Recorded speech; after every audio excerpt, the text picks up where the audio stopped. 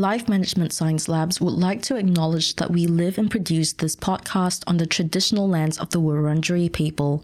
We'd also like to acknowledge the traditional owners of the lands of our listeners and our international colleagues. We'd like to pay our respects to their elders, past, present, and emerging. Hi, and welcome to Self-Improvement Atlas, the Personal Science Insights podcast produced by LMSL, the Life Management Science Labs. We are champions of life management science, providing structured insights informed by science and inspired by practice on key aspects of conscious living. Each week, we bring you scientific and practical insights on each element with the expert knowledge of professionals in the field. I'm Marie Stella, your host from Melbourne, Australia. Let's start the show. Welcome back to the show.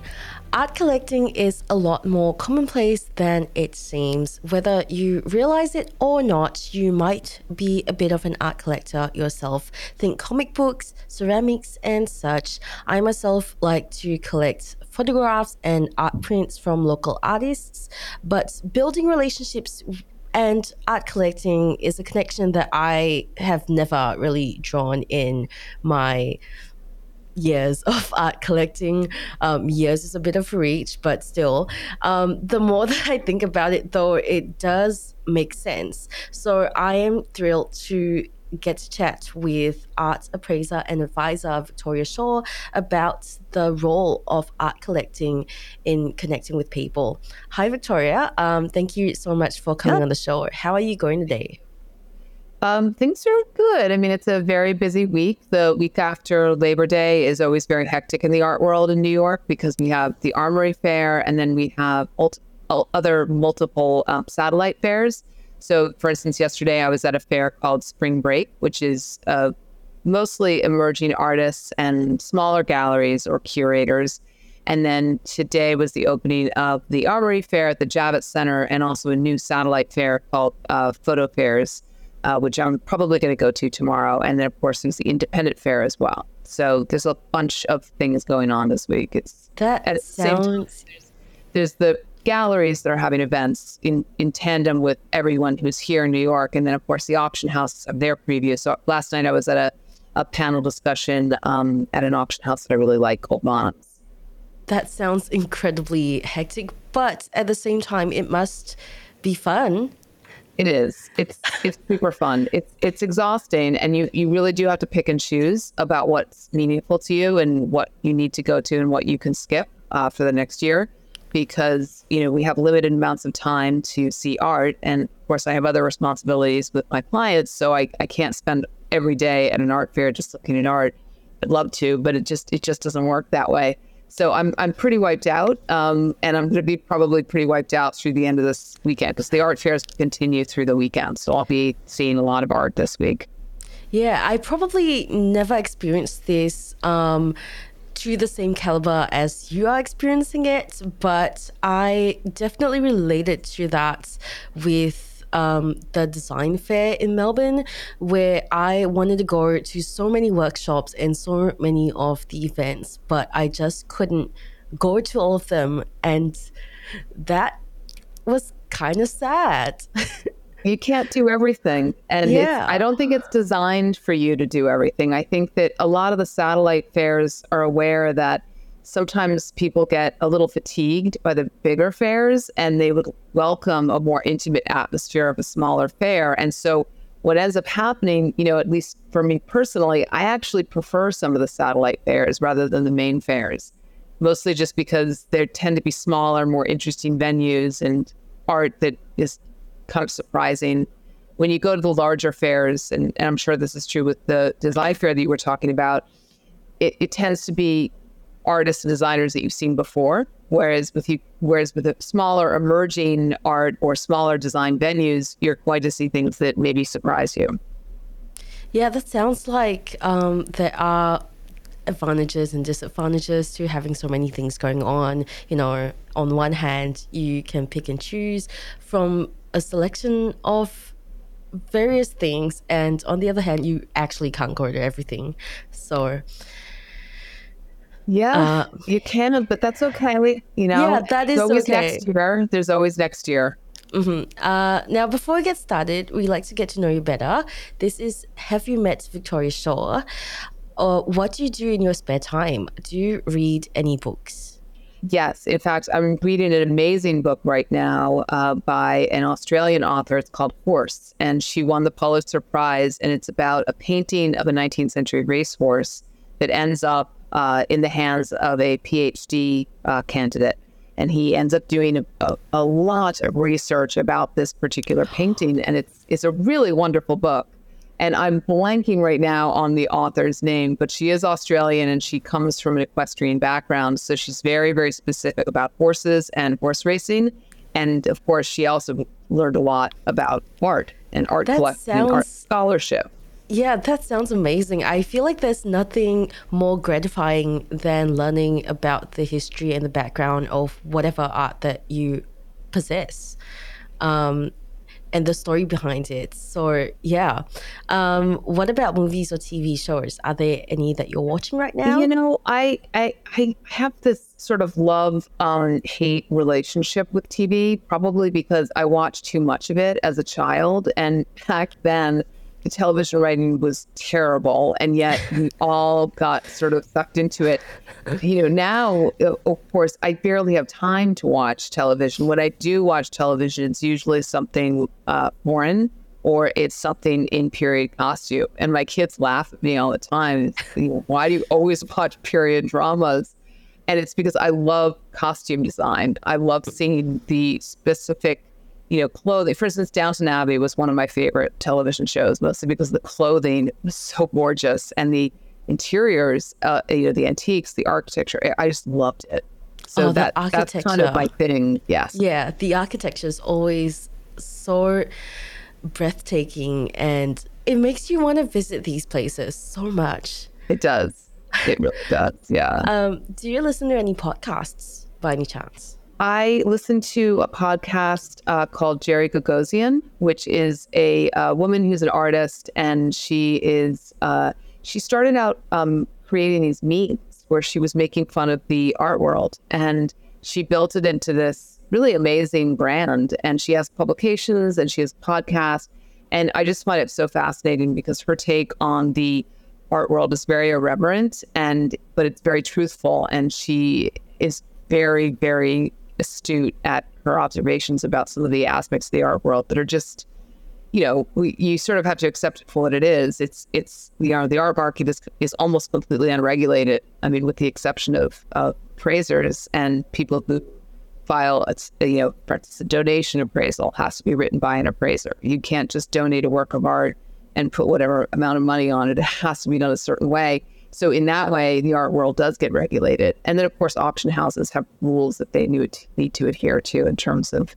how bids are placed and transparency and all that. But the art world is very mysterious to a lot of people. And I think it's becoming less so. I think that people are much more interested in art, and more people buying than ever before. I mean, of course, right now we're at a little bit of an art market correction. But in general, the art market has hovered in the $60 to $65 billion range globally for the past few years. So we're talking about huge transactions and multiple transactions across the globe all the time. Yeah, I did watch a few documentaries on the art market, art world, and it was always so interesting because it's nothing like I ever imagined. Well, I didn't think about it that much, but it definitely wasn't what I would think of, So it's always interesting to see these, I wouldn't say these things exposed, but more of just like, talked about more and discussed a bit more. Like what? For example, like there was this one, I think he was a YouTuber or something, who did this deep dive into crimes in the art world and how they happen and why it's so possible for that to happen. Was it about fakes and forgeries? I think so. I can't remember anymore. It was quite a while ago. I'm so sorry. No, it's fine. Because there's more than one crime in the art world. Yeah, there's so many forgeries. There's people who sell fakes and forgeries. There's people who steal art. There's art that is stolen from museums.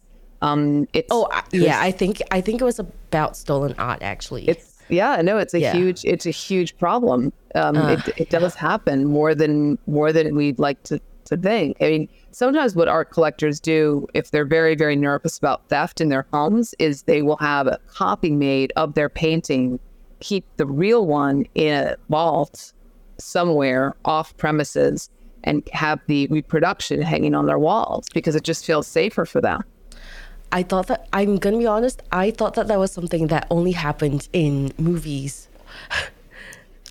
Well, no, because people are very concerned. And so they don't want the risk of damage, casual damage. Somebody comes over to your house with a glass of wine. Whoops. So there goes my glass of wine. It does happen. Yeah, fair enough. That's why people have to have their art insured. And that's one of the reasons why they call appraisers like me.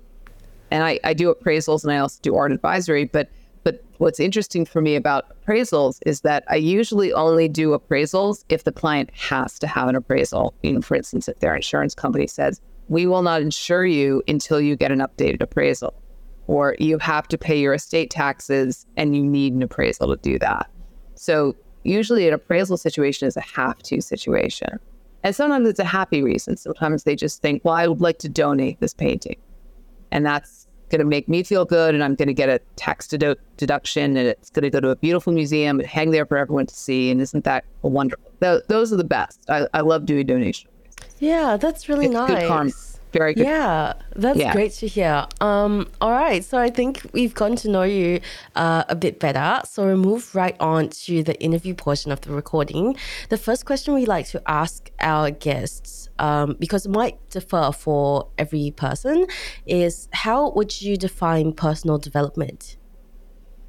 Well, personal development, it's very unique to each individual. And I think the beginning step in personal development is figuring out things about yourself that you need to fix, whatever that is. Maybe you were, just, for instance, I have a terrible habit of saying, I'm sure you're going to hear many times from me during this podcast. I do that too. So we're going to have a competition. It's hard to lose that habit. So yeah, is one of the things that I'm trying to remove from my vocabulary.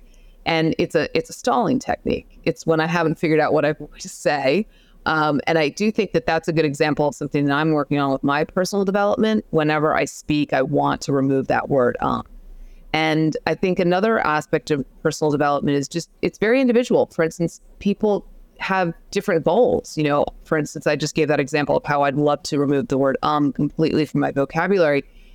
That's a minor tweak. But there could be other things too. And so people have crippling shyness. I was raised by a mother who was unbelievably shy as a child, and she somehow undid that. I don't know how, but I think one of the things that she did is she learned she became a model and an actress.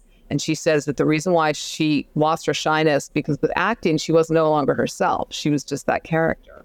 And so I thought that was really interesting, how she was able to conquer that shyness that she had. So that's just an example, but everybody has their own personal goals and personal development goals that are very unique. So everybody comes to this world with some sort of handicap, let's face it, where nobody's born perfect. That's true. And someone else who might say as much as either of us could not think it's that much of an issue. So they might not think, well, I need to correct this for my personal development, because to them, it's not important.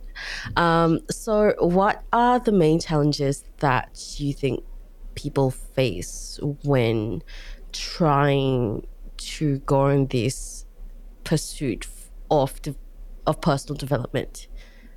Well, I think honesty and having the time and the courage to be reflective on oneself, and what are some of the things that we could work on. And, recently I saw it on Instagram actually, and it was this list of 6 conversation habits that you need to break.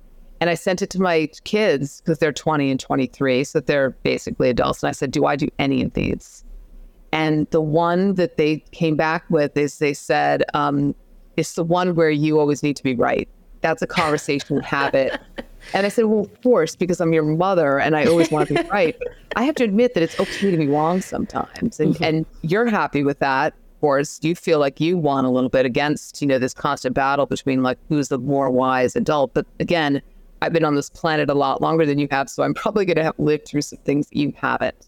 So I thought that was really interesting. And not everybody's willing to have those kind of conversations with their kids. So I feel like my kids, they have some very interesting observations on me too. For instance, my daughter said to me recently, she said, you're very pro technology, but you're not always that good at it. Oh my God. So I said, no, that's fair. That's fair. I mean, don't forget when I started my career at Christie's before we had the internet, and the way I used to study auction results is just by opening up a Christie's catalog and flipping through manually and looking at page after page after page. Now I could just type in the name of the artist and then title of the painting, and boom, it comes up right there on the Christie's website. So, of course, I'm still learning. Yeah. How old is your daughter? She's 23 in November. 23 November. Yeah. Oh, I don't know why I was picturing like a 5-year-old kid. Oh, thank you. That would be quite something if I had a 5-year-old my age. Wow. It was a lot funnier in my head picturing her as a 5-year-old kid. I was like, wow, what a mouth on that one. No. She wouldn't have said something like that to me when she was 5. Yeah, 23 makes a bit more sense now. Yes. Yes. I think I don't think I've said such a thing to my mother, but I've definitely thought it. So, sure. Yeah, but it's definitely also because I think my mother doesn't really foster that kind of environment where I feel like she listens to whatever I have to say. Frankly, I don't think she cares, and that's okay. But you do, so I think that's why your daughter feels comfortable enough to tell you that, which is great. I'm very blessed with my two children. They're amazing. So on the other hand, how would you define art and art collecting? Well, I mean, art and art collecting, it really varies on so many different factors. I personally love going to art fairs with artists. I think that's the best way to look at art. I also like to go to museums with other artists as well. They have a very unique and different perspective because they're thinking about how many hours did it take that artist to make that piece. Wow. And that's a very different approach than somebody who's just thinking, well, where would that look nice in my home? And is it a good investment? And, will my husband hate it if I bring it home? There's all these things that probably go through other people's heads when they're looking at art that they're thinking about collecting. But for me, I think it just has to do with, I like to get to know the artists. I like to get to know, why they are compelled to make these things. Because let's face it, I mean, some artists are truly compelled to create. They can't live life any other way. And I'm not necessarily always thinking like, is this a good investment?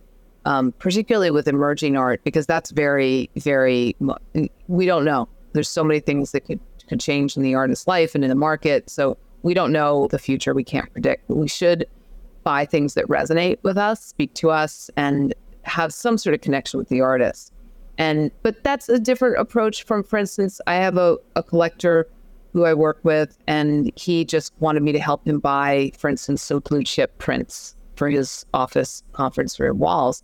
Because, his attitude was, I want them to be blue chip artists. I want it to be a recognizable name, but I also want it to look good with the architecture of the room. And the room was really challenging because it was a 1925 traditional neoclassic carved wood room.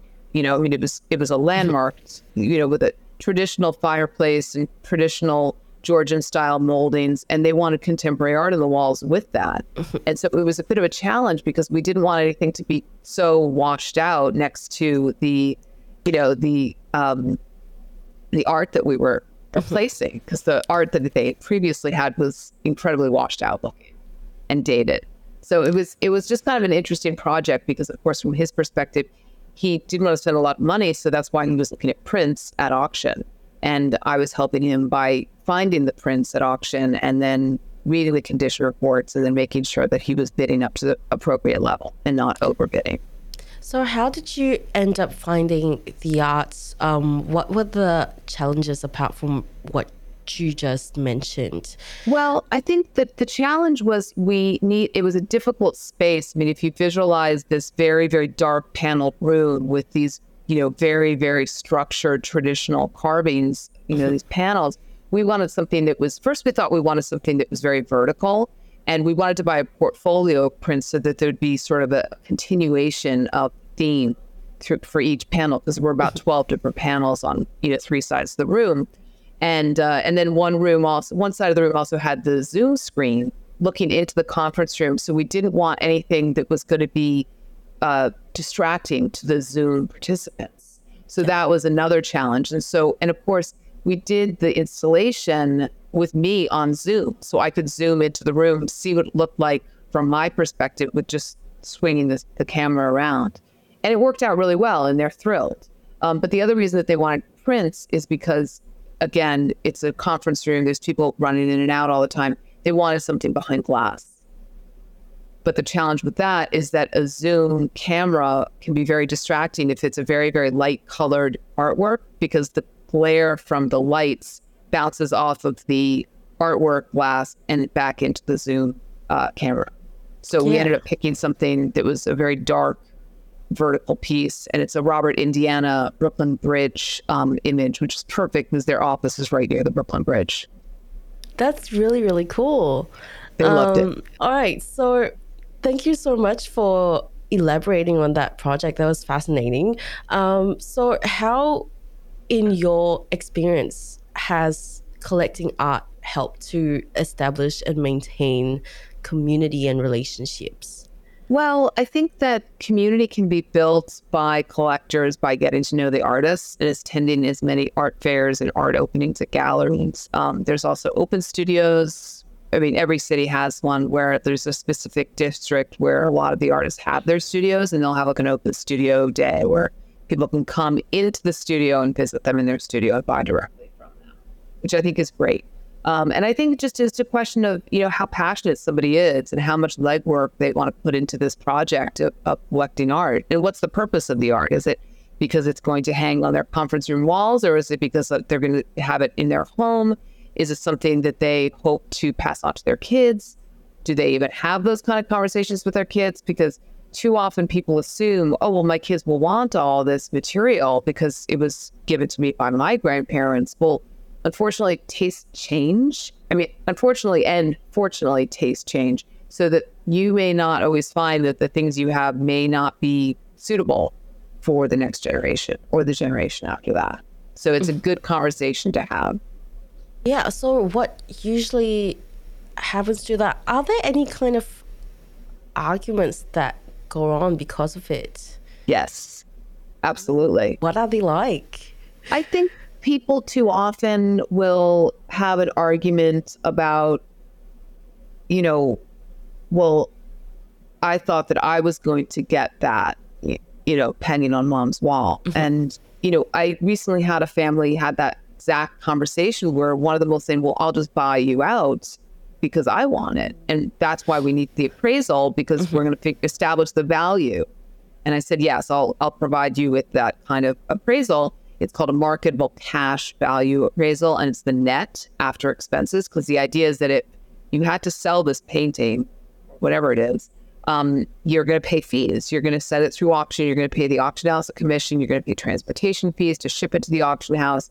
Maybe you'll have to pay for it to be photographed for the catalog. There's a lot of different expenses. So actually, this particular item was a print. It was a multiple. So there's more than one. And I said, listen, whoever gets the print, and it's a beautiful Louise Bourgeois, actually it was a Louise Nevelson. I'll just help you find a replacement for it. It's not unique. She made, 50 of these. But I think it was just a question for them of like, well, who gets the one hanging on a wall right now? And right. It was kind of a difficult situation, because I sort of looked at them and I said, don't you already have homes that have on the walls. Unless you're planning on moving something out and replacing it with this, like that makes perfect sense. So that's a conversation that I like people to have with their parents or have with their children. Do you even like the art that I have? And that's a hard question to ask if you don't want to hear the answer is no, actually, I really don't like that stuff. Yeah. People feel offended for you saying, well, are you saying that I have bad taste? I mean, it's that's not what they're saying at all. It's just, it's not my taste. Mm-hmm. Yeah. Have people ever gotten frustrated at you for saying something like that? Well, no, because I love everything. That's great. I would never say to somebody, oh, I don't like that. I think there's value in anything because an artist picked up a paintbrush and painted it, and I appreciate what they created. But the only thing I will have to say to clients sometimes, I'll say, listen, it's in bad condition. Maybe it had smoke damage. Like maybe there was a smoker in the home. Maybe it was just, covered with dust for 100 years and was never cleaned properly. And the condition issue has affected it. So now the value is less than. Or I'll just say, listen, tastes have changed. People don't buy and collect the same art that they did in the 80s and 90s. So the piece that you thought was worth a ton of money is actually worth significantly less.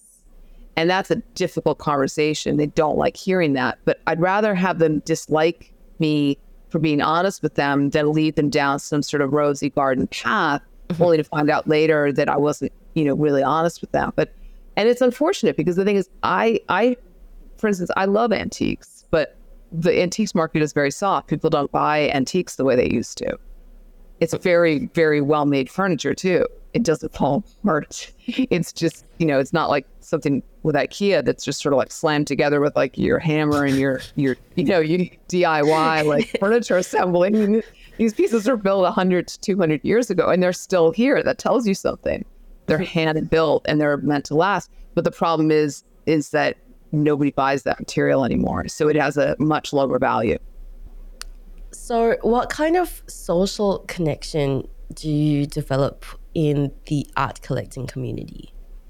Well, I think that people develop social connections based on a lot of different, interactions that they have, not just art fairs and auction previews, but the way people communicate now through social media. I mean, there's artists that sell their art to collectors through Instagram, which is fascinating to me. I think that social media is a great way for people to follow artists that they like and find out when their next exhibition is going to be, whether they can be in that next group show, finding out that they got picked up by a gallery and they're now going to be with that gallery. I think there's a lot of great ways that people can connect, not just in person, but, online. And for instance, if there's artists that I follow, and for instance, I have this one artist that I like to follow her wherever she speaks, either in person on a panel or if she's doing it sort of a Zoom call with a Zoom panel. And I just log in and, listen to her speak because she's just, really interesting that she knows a lot about the NFT world, which I'm still learning about. And she's really wonderful. So I follow her on Instagram mostly so I can get the news about when her next speaking engagement is going to be or what her next, project is going to be seen.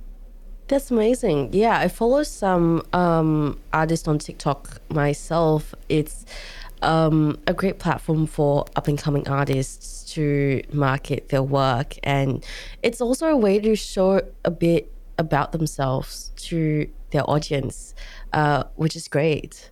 I think that's really important. I think that people should get to know the artists that they're interested in collecting and get to find out what is important to them, what makes them tick, because that is going to be transcended into their work. It's going to be important for them to share with people.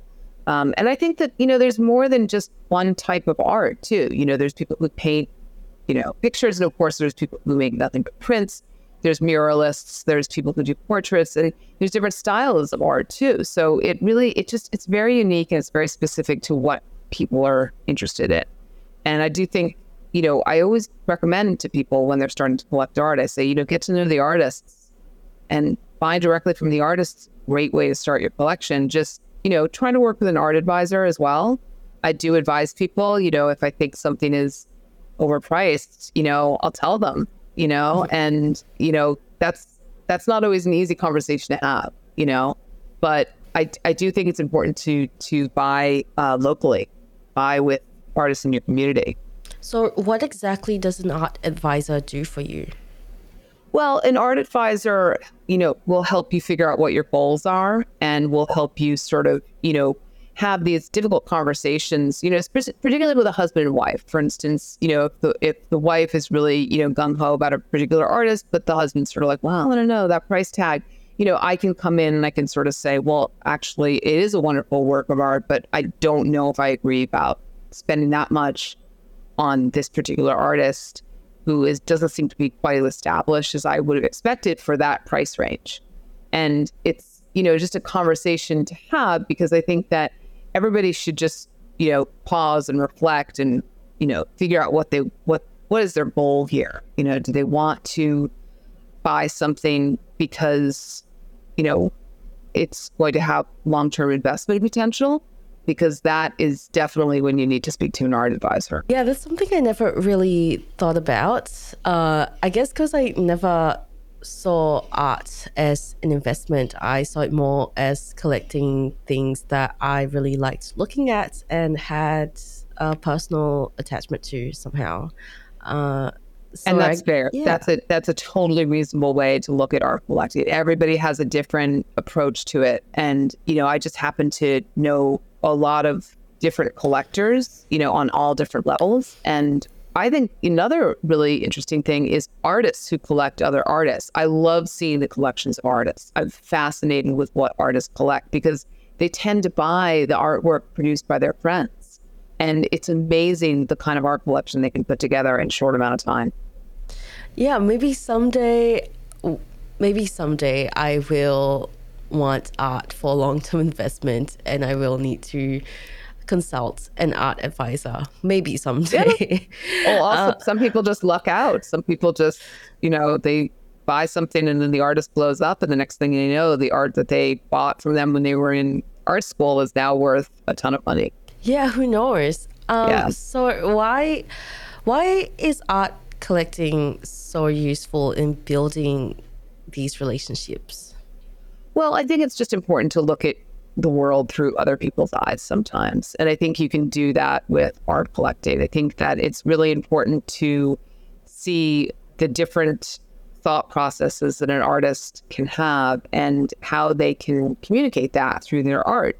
There may be things that I've never even considered, and I'm looking at the artwork and I'm thinking, okay, that's a totally different perspective from my own, which is amazing.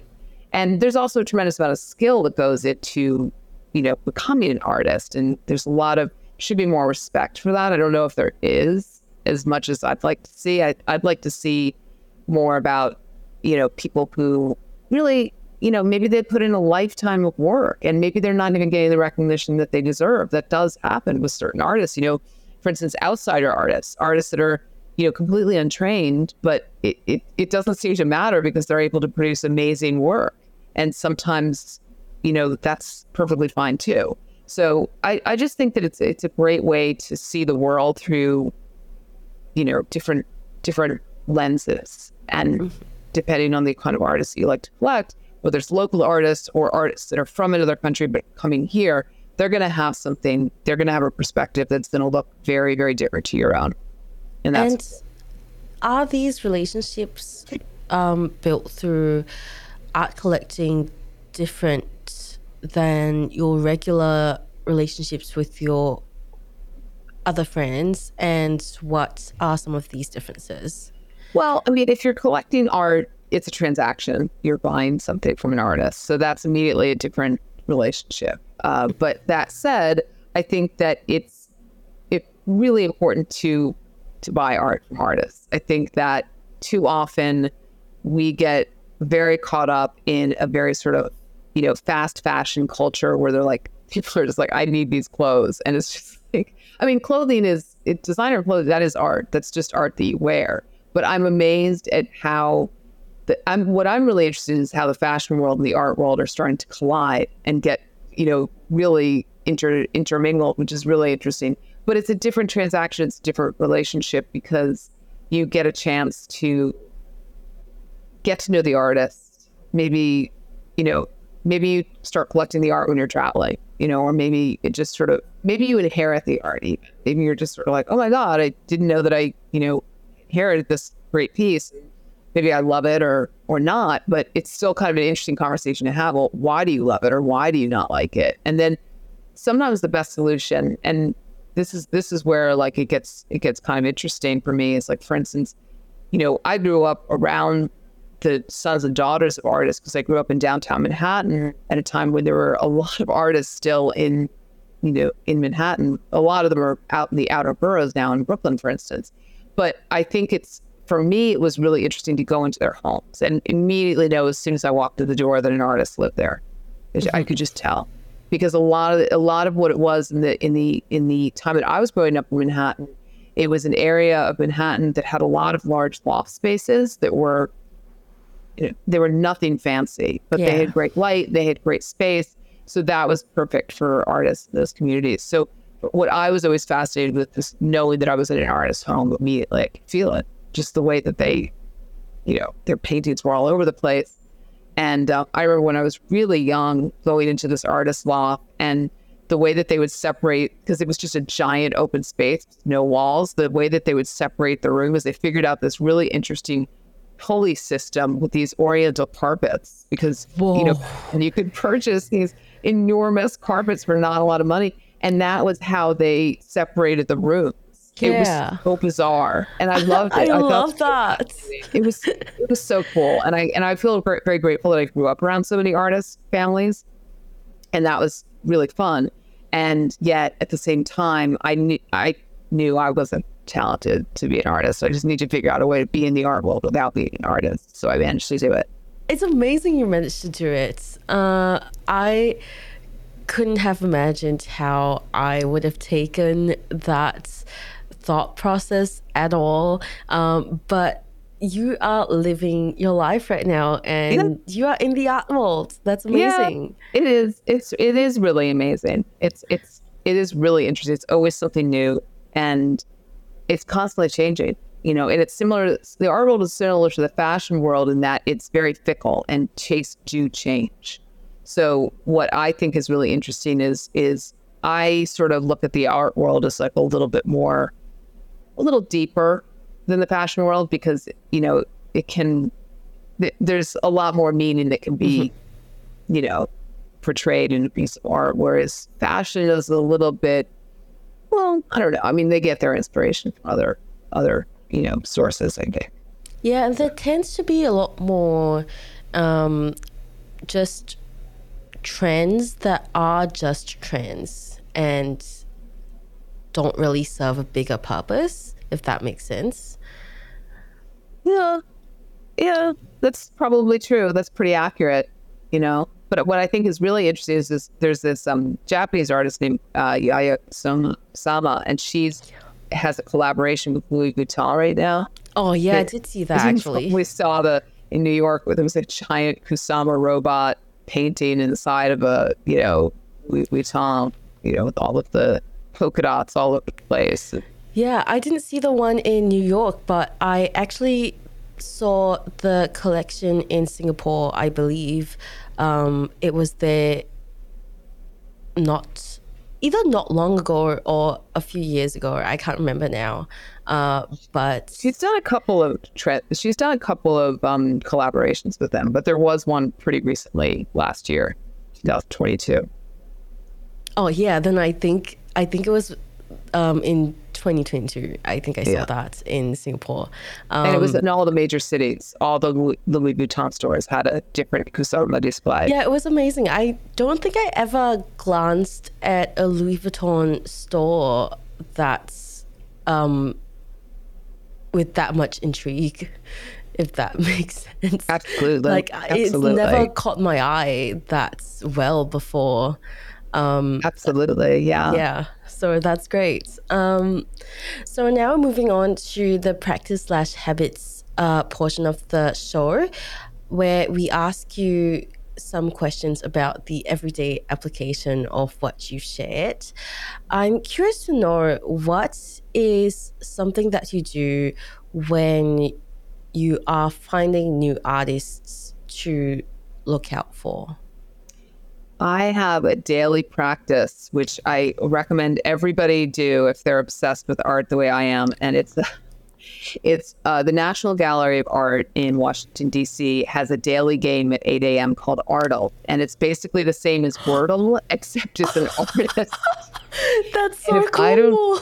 I don't get it in the first try, I start following that artist's name. And it might be just a hashtag, because very often it's artists from 100 years ago or more. I'll follow that hashtag on Instagram so I can see that artist at work again and again and again. So I curate my own Instagram. I have 2 Instagram accounts, but I curate it in order to look at the kind of art that I want to look at every day. And if I cannot identify the artist on the first try, then I have something that I need to learn, right? And so it's fun for me, and I love it. And then I usually, if I get it on the first try, I post it to LinkedIn, because I want people on LinkedIn to start using Artle as much as I do. It's an obsession. I can't help it.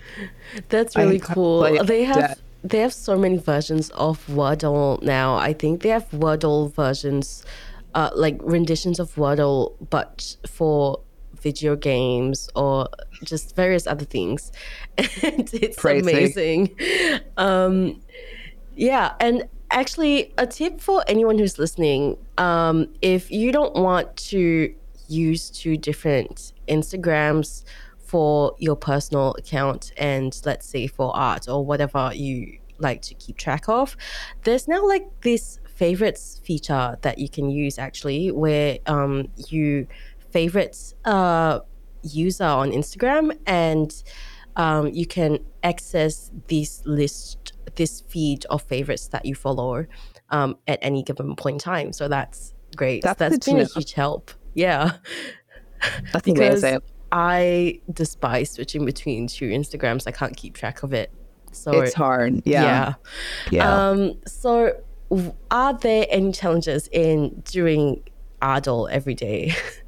I think the only challenge is that today was really like an artist that I had literally never heard of, because he's a Los Angeles street artist, and his name is Anthony Hernandez, and I love his work. I only just saw it for the first time, and maybe I've seen it before, but it was because the National Gallery of Art has this game, but they also participate with other museums. So this was the San Francisco Modern Art Museum. They have a lot of Anthony Hernandez work in their collection. So it was just fascinating for me to do this deep dive into this artist that I've never seen before, because I've seen plenty of New York City street art photography, but not so much with Los Angeles. And it's hard to look at sometimes. Street art can be pretty raw and pretty depressing. And I don't just look at art that makes me feel like, oh, happy, joyous. Like, it's not always like that. Sometimes you hit on something and you can't look away from it, and you just think, why can I not stop staring at this? This is sad. Because photography in particular, especially documentary photography, can be very, very charged. But it's important to see. I think it's a little time capsule of a certain period and a certain day. And I like one of the images, I just can't get it out of my head. And I actually found that image through Instagram, because when I saw everything that I saw through the Artle, deep dive, then I wanted to see more. And that was when Instagram brought me to other things. And it just brought me in touch with other curators that had also posted images of his using his hashtag. So that was cool. The old wide web, how amazing is that? I agree with you there. With regards to street art, I went on a deep dive myself pretty recently, where I found all these photographs of street art and graffiti in different drains and tunnels around the city. And it was just all very interesting, and I couldn't stop looking at it. And a lot of it would also come with some sort of political statement or, you know, they always have some underlying meaning to it, which is great. And it just makes you think. It's very thought-provoking. It is. Yeah. It is.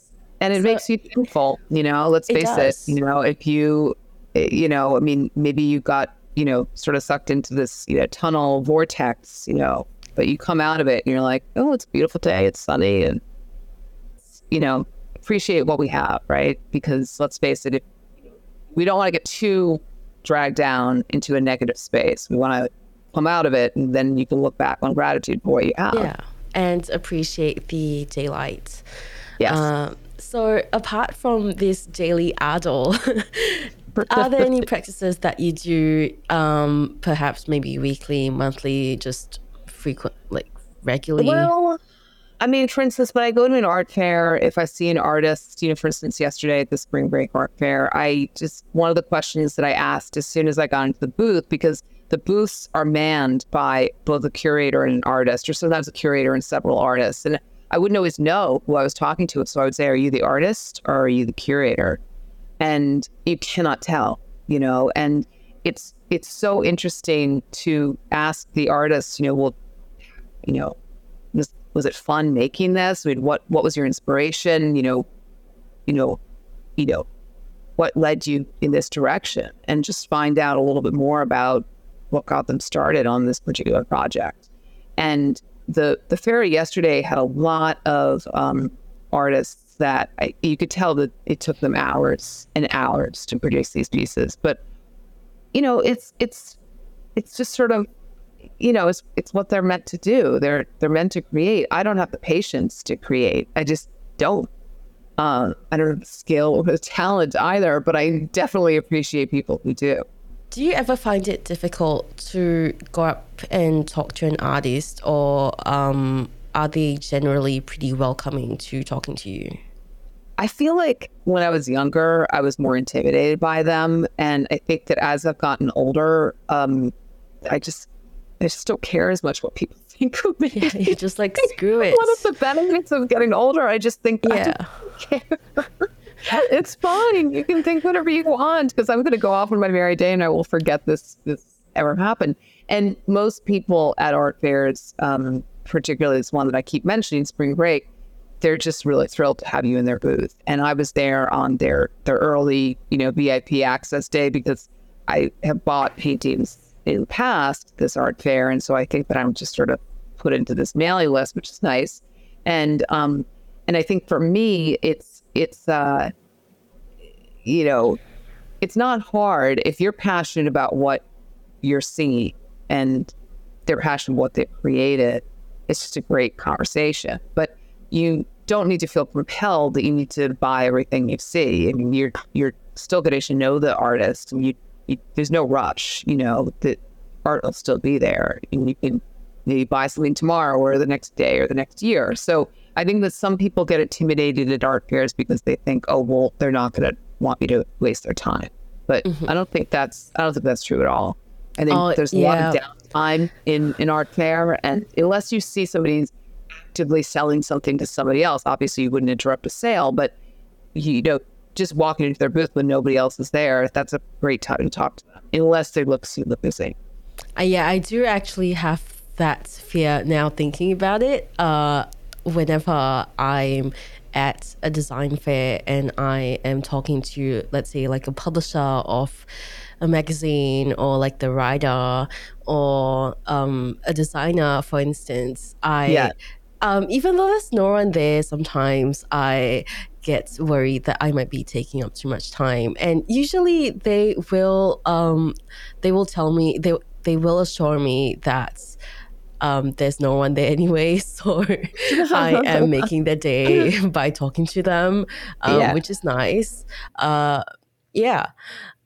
So now we're moving on to the open mic section. This is your chance to talk about anything that you're passionate about, and it doesn't have to be related to the topic at all. So take it away. The floor is yours. Oh, okay. I'm not really sure. I guess, okay, well, one thing that people ask me sometimes, if they hear that I'm an art appraiser and advisor, they'll just say, well, you must have a ton of art on your walls that's, worth so much money. And I say, actually, I just buy what I like.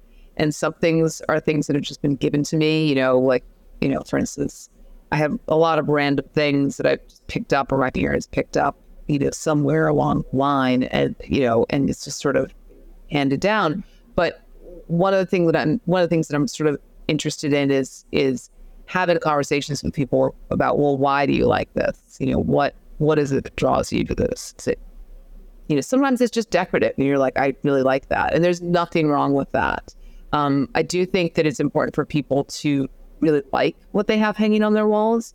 For instance, I might go into a museum and see something that I think is absolutely amazing and stare at it all day, but I wouldn't want it hanging on my walls because it's too much. It just wouldn't work. So yeah, I just think that, people should just, I can't help it. I just love to give advice, but I just think that people should get to know artists, buy art, and, just enjoy the process and not worry too much about it. Just, buy what you love or collect what you love. It's sometimes collecting doesn't even have to be actually buying it. Sometimes in the beginning stages, just on Instagram, you're just saving things in little Instagram folders of like, this is what I like. And then just being able to reflect on that later is kind of cool. Yeah, that's a great mentality to collect art with. I often find myself that even though I might like a piece of art, it might not fit my interiors or my decor at home.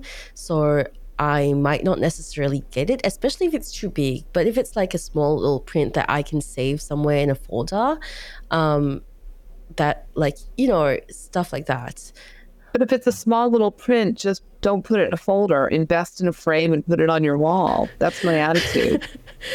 And yes. Frames are inexpensive, especially if you buy them. Like one of my favorite artists, he's actually really hilarious. His name is Hunt Sloan. He does these crazy paintings of brightly colored birds and bunny rabbits. They're just weird, crazy, fun paintings.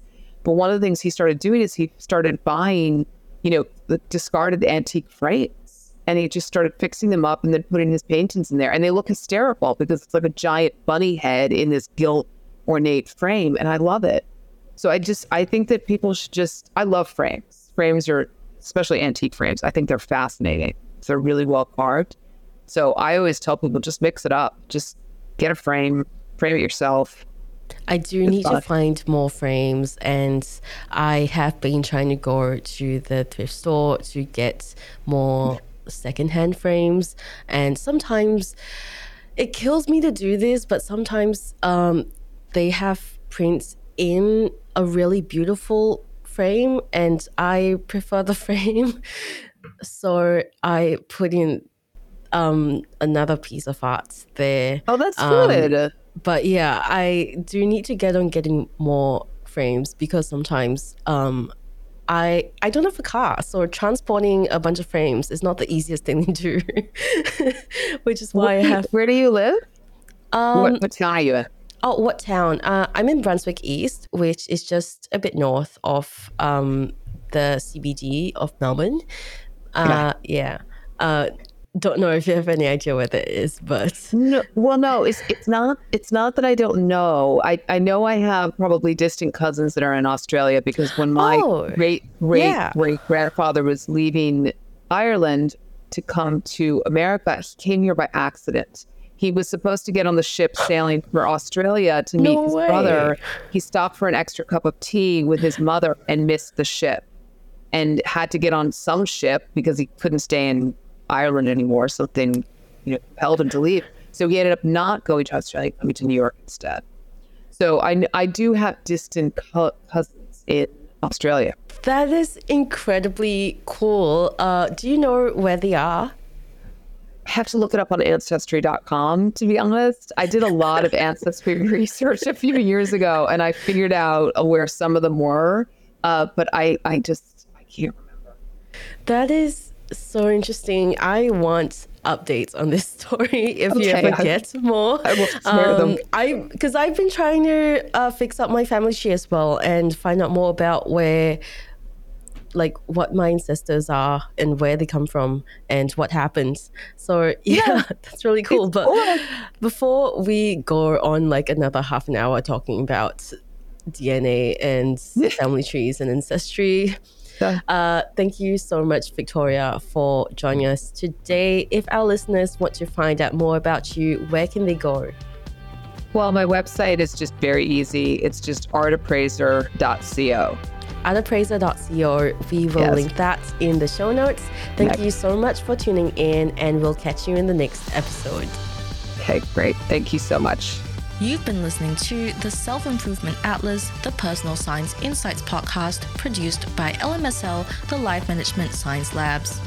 For more episodes like these from 10 different life management perspectives, search LMSL on YouTube, Apple Podcasts, Google Podcasts, and Spotify, or wherever you listen to podcasts so you can get updated on everything we have to offer. We have a wide range of topics readily available for you to check out. If you enjoyed this episode, please consider rating our show, sharing it, and subscribing to our channel, as it helps us grow and bring you more quality resources. More of our work can be found on our website at pe.lmsl.net, where you can join our movement. I'm Marie Stella. Thanks for tuning in.